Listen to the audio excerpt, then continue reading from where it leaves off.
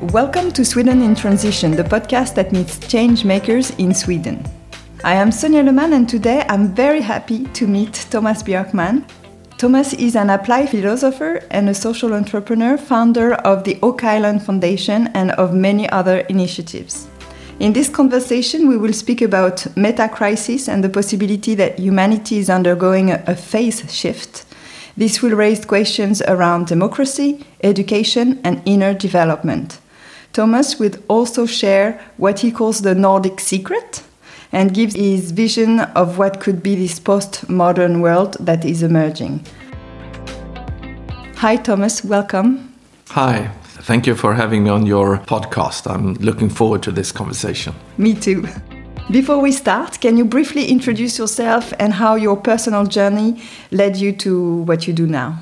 Sure. I'm Swedish. I was born in the industrial city of Borås in the western part of Sweden. I early realized that I had a talent for mathematics and physics. So I studied mathematics and physics at university and thought that I would become a professional academic. But realized somehow that even though I really burn for and have a big drive in trying to understand the world, I also have an equal drive to try to influence the world and to change the world and to create things.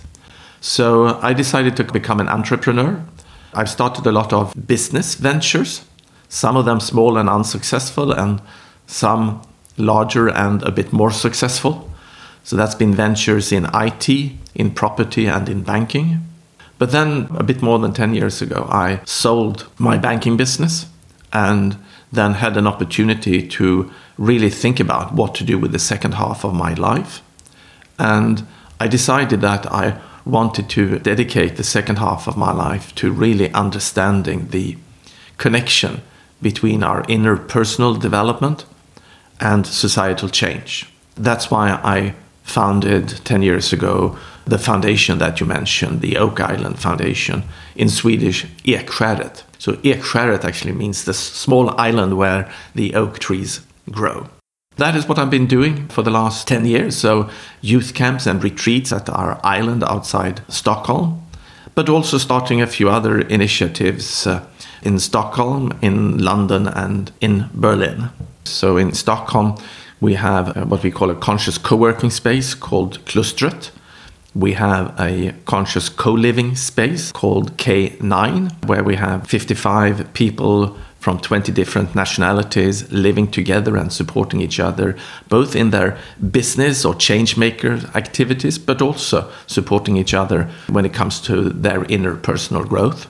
In London, I started 5 years ago together with Jonathan Rowson, a small research institute called Perspectiva. I'm also co-founder of the Rebel Wisdom media platform. In Berlin, we have a co-working space and a network node called the Co-Creation Loft, and also the media platform Emerge with the URL whatisemerging.com. I also had the time to write 3 books: The Market Myth, The Nordic Secret, together with my friend and colleague Lena Andersson, and The World We Create. And I might come back to those books a bit later during the podcast. On your website, you speak about a world that is in many ways falling apart.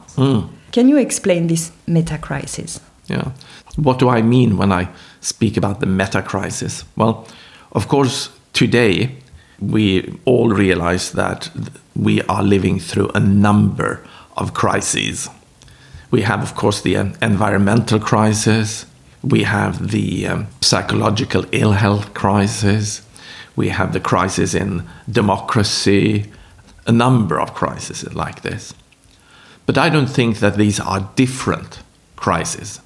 I actually think that all these crises are symptoms of an underlying meta-crisis.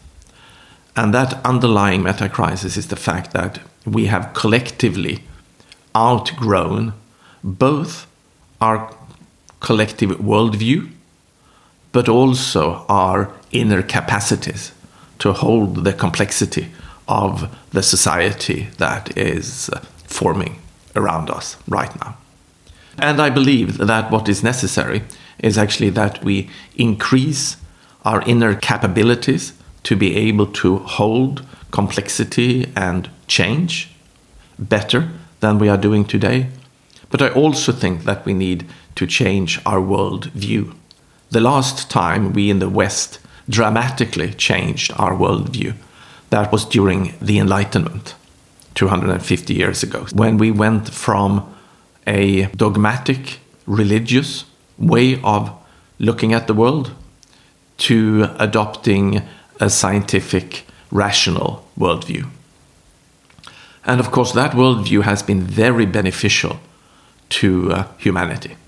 This worldview has given us not only the technological development that has given us, for example, modern medicine and penicillin and all the rest up to internet and smartphones, but also this worldview has given us a lot of humanistic values such as human rights and democracy. Of course, we should be infinitely grateful both for penicillin and human rights and democracy. But also, I think more and more of us are starting to realize that we have really reached the end of the capacity of this worldview to deliver. And it might even be that these crises that we've seen, the environmental crisis, the crisis in democracy, and psychological ill health, just to name 3 of them, they are actually results of our over-reliance on this materialistic, scientific, rationalistic worldview. I'm very curious to see what we can do at this point in humanity's development, and if we can possibly again make a huge leap and take a next step in the development of humanity. But I don't know. It's interesting times. And when we are doing this podcast recording, we are just leading up to the election in the US. And I watched the first debate between Trump and Biden. It's just so clear. I mean, if we did not realize that democracy is really in danger, we do that now. And I think irrespective of the outcome of the election, democracy is in a very difficult position. Democracy is in danger. It happened in the past. The Nordic secret is an interesting learning, maybe. Absolutely. And perhaps before we go to the Nordic secret, I might mention that from my scientific background, I think it's very helpful to understand a lot of things in the world. It's not as objects, but rather to see things as processes and to see them as very complex and sometimes self-organizing processes that can show phenomenon of emergence, where you have something completely new and more complex emerging out of a complex system. And I think it's very useful to see, for example, both our societal system, our societal culture and societal system as one such self-organizing complex system. And when a system like that comes under external pressure, they have to transform. And the interesting thing with these types of systems, whether they are natural systems or man-made systems, is that they come to some sort of phase shift or tipping point or bifurcation point, where the system can actually go in 2 directions. It is not possible for the system under this pressure to remain in its present way of organizing. It has to change, but it can go 2 ways. It can either break down under this pressure and go into fragmentation and into a lower complex way of organizing. Or the system can step up in complexity and arrange itself in a completely new, perhaps emergent way of organization that is perhaps both more complex, but in many cases also more elegant than the previous way of organizing. And I believe that the global civilization right now is at such a bifurcation point where it's either a breakdown or a breakthrough that we are facing.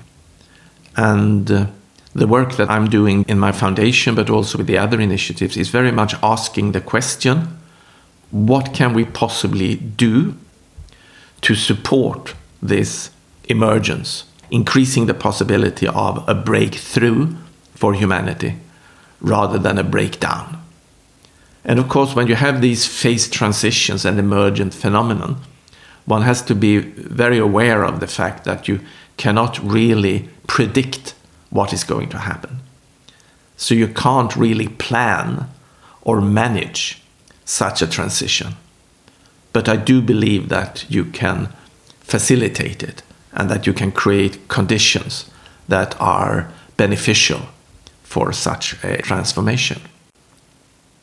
The last time in the Scandinavian countries we were at such a bifurcation point, in such a huge shift in society, that was really, say, 150 years ago, when we went from being the poorest, non-democratic agrarian societies in Europe. People were starving. 30% or up to 30% of the working population in Sweden emigrated at the end of the 1800s, mainly to the US because of the poor conditions in Sweden. And then just a few generations later, even before the Second World War, all the Nordic countries were at the top of the list of the richest, the happiest, the most stable industrial democracies. So obviously we did something right in this transition from the pre-modern to the modern world. And we should mention that many other countries, or most other countries, did not manage this transition in a peaceful way. For most other countries, at least in Europe and certainly in the US, this was accompanied with various kinds of revolutionary or succession wars.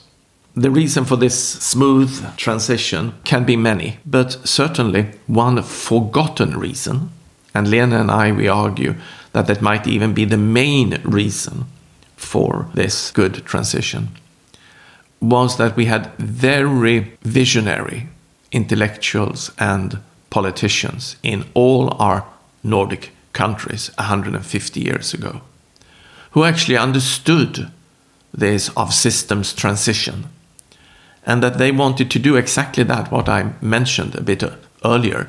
They wanted to create the favorable conditions for the modern society to self-organize and to emerge. And in particular, these politicians and intellectuals, they knew that in times of rapid societal change, it is just so easy for us humans to want to have an outside authority to hold on to. That might be a dogmatic religion or an authoritarian leader. But these visionaries, they didn't want to be authoritarian leaders. They were firmly committed to build democracy. And they knew that the only way to build democracy is to build it from bottom up. And to do that, you need a lot of conscious co-creators who can actually navigate these times of chaotic transition.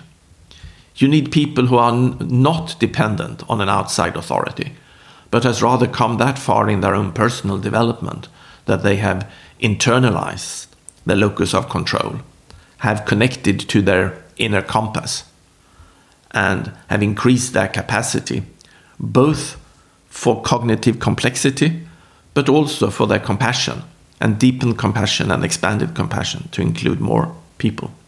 So how did they do this? And that's the Nordic secret. So they actually created a lot of centers where young adults in their 20s could spend up to 6 months, later on with full state subsidy, with the expressed aim of internalizing their compass and becoming grounded enough in themselves to be able to act as conscious co-creators of modernity. By the turn of the last century, year 1900, there were actually 100 centers like this in Denmark, 75 in Norway, and 150 in Sweden, where young adults could spend up to 6 months to find themselves, to learn about technological evolution that was going on, to be able to embrace technology, not be afraid of technology, but also to be able to judge how to use technology. And they also got the basic tools for organizing civic society. How do you start a newspaper? How do you start an NGO? How do you make a speech? How do you write an article? And things like that. And speaking with today's developmental psychological language, you could say that they had identified a very important step in our adult ego development process. The step that we all as adults can take, but many adults never take. And that is the step from, in Professor Robert Kegan's language, being in a socialized mind, depending on the outside for validation and values, to becoming self-authoring. That meaning that you become authors of yourself, of your own life, in a much deeper sense. But also at that level, you can become author and co-creator of society. In a socialized mind, you mainly replicate the society that you are living in. As self-authoring, you can create and add to culture and to society. And when this was at its height, this program, about almost exactly 100 years ago, then 10% of each young generation in Scandinavia participated in one of these 6 months programs. And of course, that created a critical mass and a tipping point. And especially since these 10% were not just located in some sort of isolated elite group. On the contrary, the majority of the participants in these programs were from farming background or from working class background. How would they be selected or appointed? It was by application. So you got the more talented and the more motivated.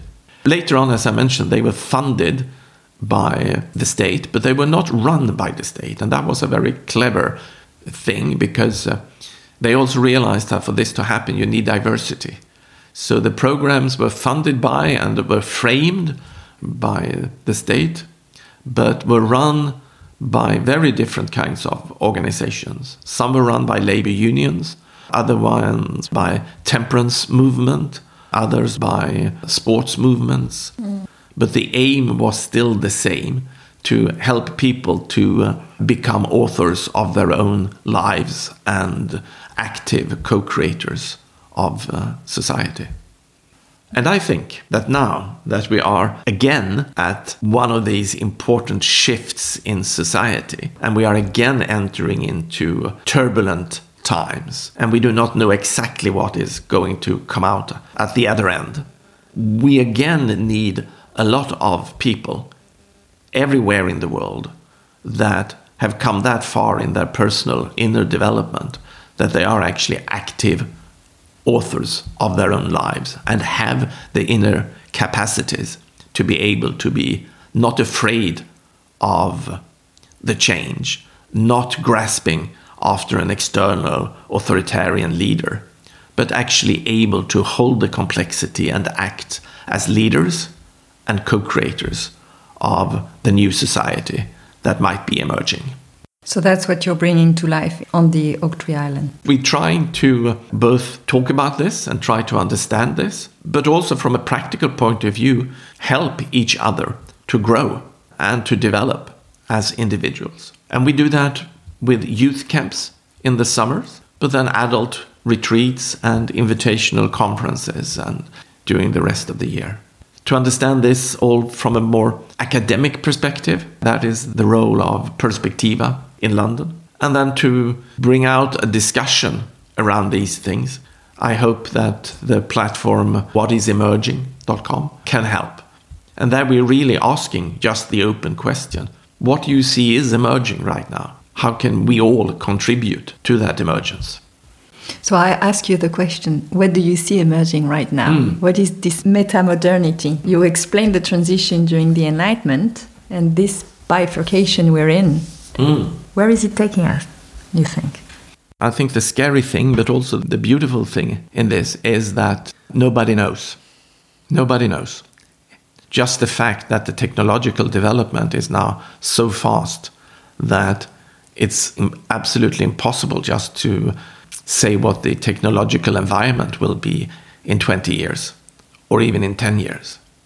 And I believe that just like technology, for example, the invention of the printing press, but also a lot of other things, was driving the transition from the pre-modern into the modern world. I think technology is going to be one of the drivers into the next way of organizing human society. But it's very important to realize, again, just like we realized 150 years ago, that technology can be used for many different purposes. We need to be able to, both as individuals, use our individual agency to use technology well, but also realize that it's not just a question of individual agency. For some questions, we need collective agency. So, for example, the environmental problems. We can only do so much individually, and we should do all of that individually. But to really solve the environmental problem, we also need collective action. And we are today, unfortunately, when we need this collective action, we are just so bad at organizing collective action, both on a national level, but certainly on an international level. And in order for us to be able to have collective action, we need collective sense-making. We need to understand the world together in order to make collective decisions that we can act upon. And unfortunately, right now, not the least driven by the social media, and I really recommend any of the listeners watch the Netflix documentary Social Dilemma to realize the power of technology and the power of social media, both the positive but also the negative power. This is a very good example where it is not just a question for us as individuals to become aware of how we are using social media. We also need to come together, everyone, and say that our collective ability to make sense of the world is actually a common good, just like nature. And we need to collectively protect our ability to collectively make sense of the world. So it's both an individual responsibility, but also a collective responsibility. Having said all of that, can I still say something about the future? If we find it difficult to articulate a clear vision 20 years ahead in time, then we cannot just capitulate and say, well, we can't know where we are going, so we just see where we end up. That is a clear recipe for disaster. More and more people realize that now. When I started the Ekskäret Foundation, when I was talking about the need for a radical, deep societal transformation, still 5 years ago or even 3 years ago, very few people realized how serious our situation is. The most common comment was something like this: "Don't be so agitated, Thomas. It is a bumpy road, but we have the market and we have democracy. If we just leave things alone, things will eventually sort itself out. So just trust the systems." Now, 3 years later, I don't hear that at all. Now I think that there is a realization that just relying on the market in its present implementation and just relying on democracy in its present implementation will not get us there. The market is not accounting for the costs of psychological ill health or the cost of nature. And again, just going back to the debate between Trump and Biden, it's evident now that these systems are not functioning in its present implementation. So I hope, and I'm certainly working towards, that we in 20 years still have the market and still have democracy, but probably in a different implementation. And when we talk about democracy, I think it's obvious that the feedback loops we had with campaign financing, special interests, the media logic, and fake news, and all of those things are things that we will certainly have to sort out. But in a more enlightened implementation, I hope we will have the market and democracy in 20 years. But then how can we go about to implement those more enlightened versions? And then again, we come back to this with collective sense-making. If we can't even make sense of the world. So we need this vision. Yeah, but then my conclusion is, if we can't have a vision around a desirable end state 20 years out in the future, we shouldn't give up, and we should instead focus on the process. Saying, okay, we might not know exactly where we are going, but we could certainly talk about what do we believe is a better process for taking us there.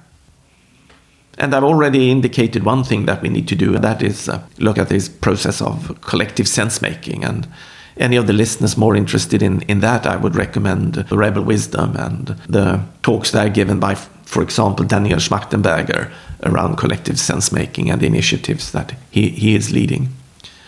So that is one thing.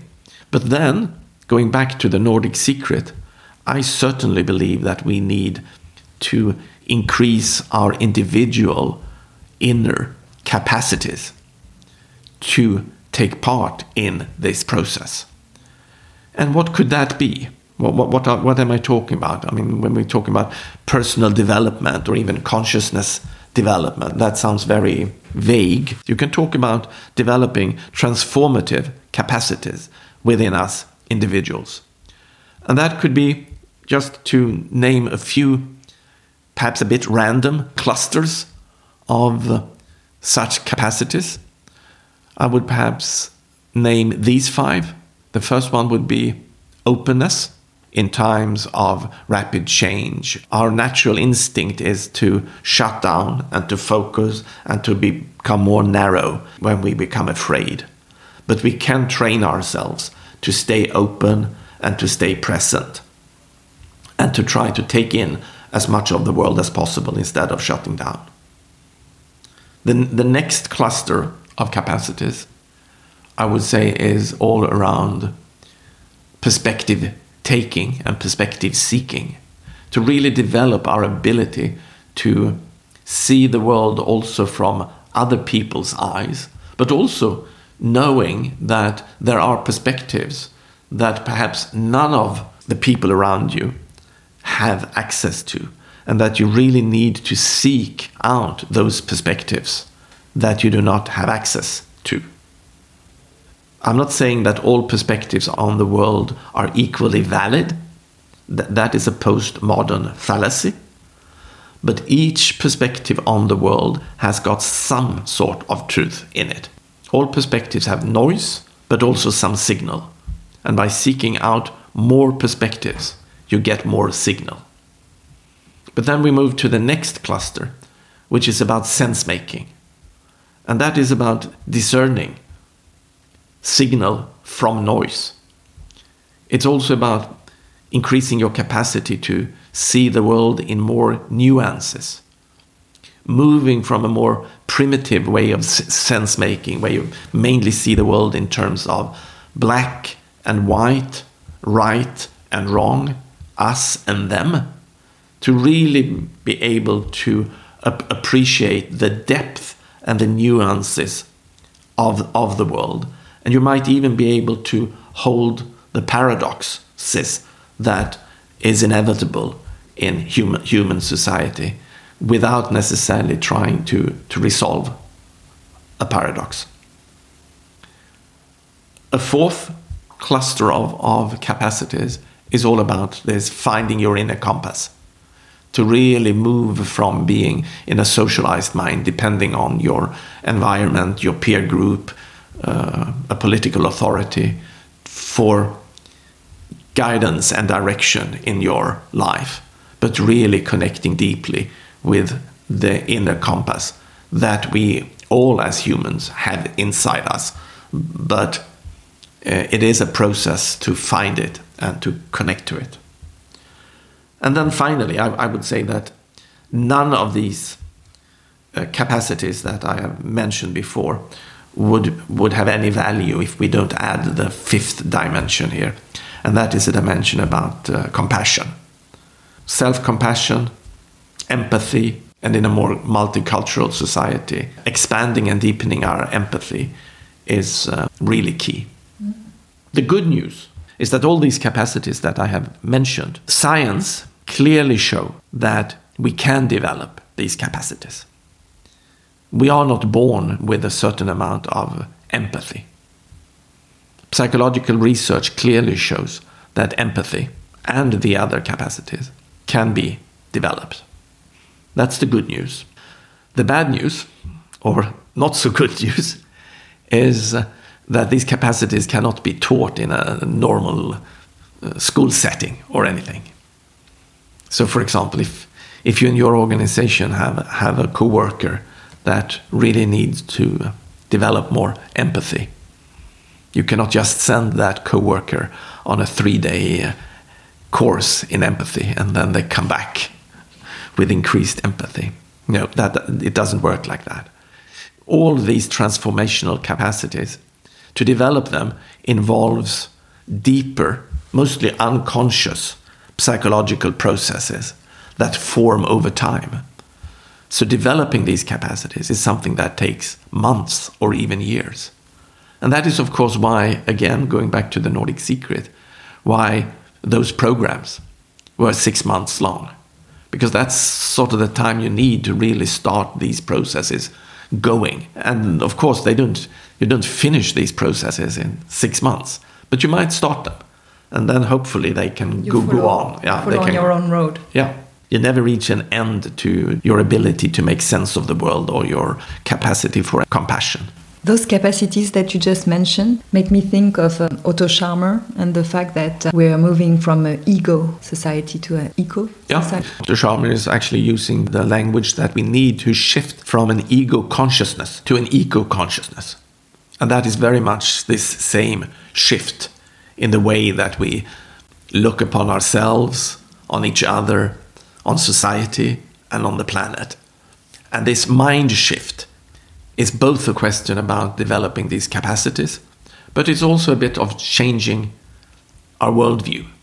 And just like we changed our worldview during the Enlightenment, again, when we went from a religious dogmatic worldview into a scientific rationalistic worldview, today we need a similar deep change in our worldview to make that a little bit more tangible and understandable. And again, I would divide this into 5 groups, where the first one would be about realizing how interconnected and interdependent we all are as humans. Realizing that we are not just these individual, utility maximizing individuals that the Enlightenment philosophers and economic theorists want us to believe that we are, these homo economicus. But realizing that we are very, very much interconnected and interdependent on each other, not just with mirror neurons and all the new findings from neuroscience, but also just realizing how interdependent we are in society. And there I think that the COVID crisis has actually been a wake-up call for many people to realize how interconnected we all are, and that my personal health is not just my individual project, that I should have a good health insurance and have a good doctor. I might start to realize that my health is actually dependent on the fact that my pizza delivery person that works on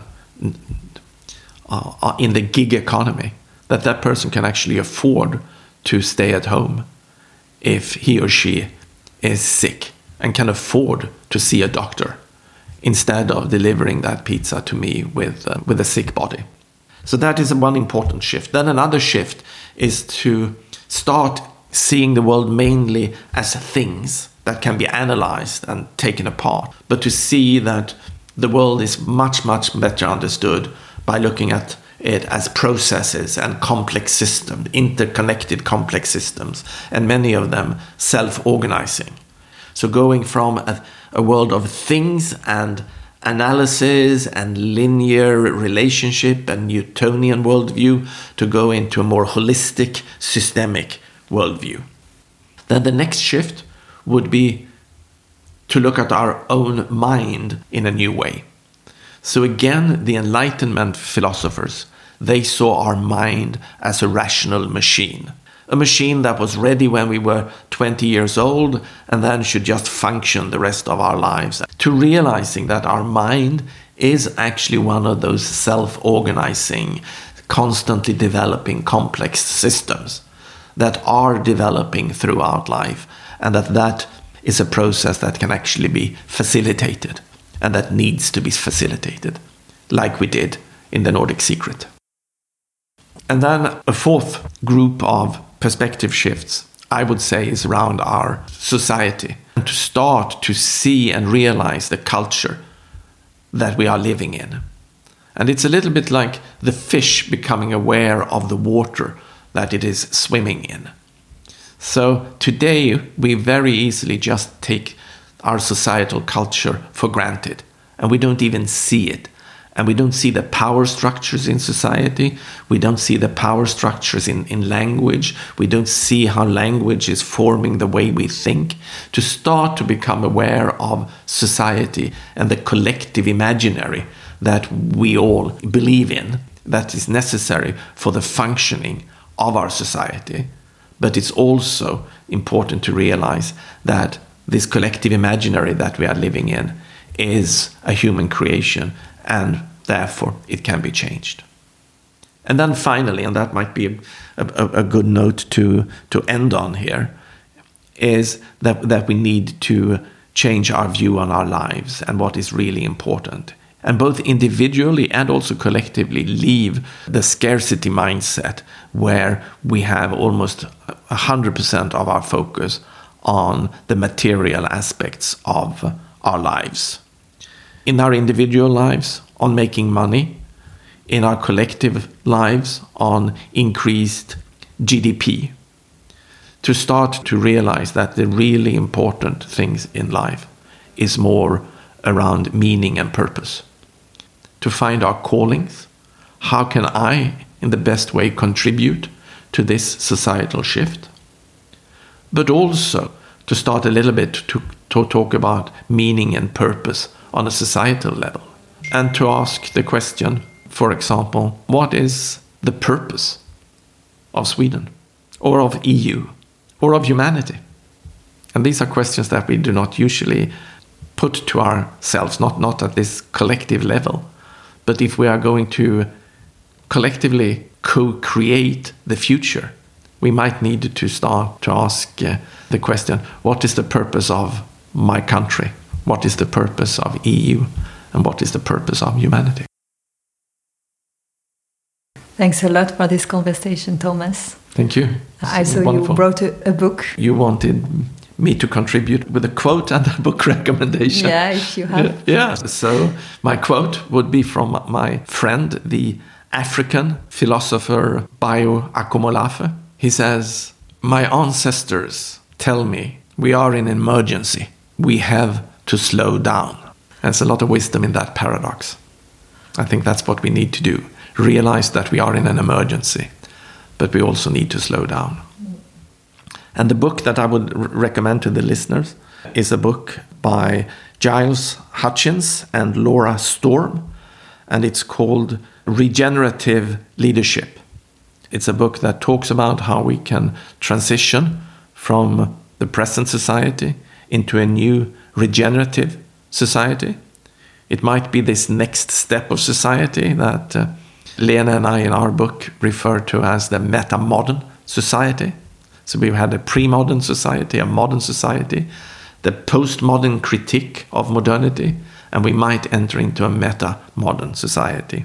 And they are asking the question, what sort of leadership do we need to move from the present society into a regenerative society. And it's a wonderful book that is both theoretical, talking about consciousness, evolution, and a lot of these things as well, but also practical, really showing how we can exercise a leadership in this important transition that we are in right now. Thank you very much, Tomas, for this conversation. Thank you. It was a pleasure.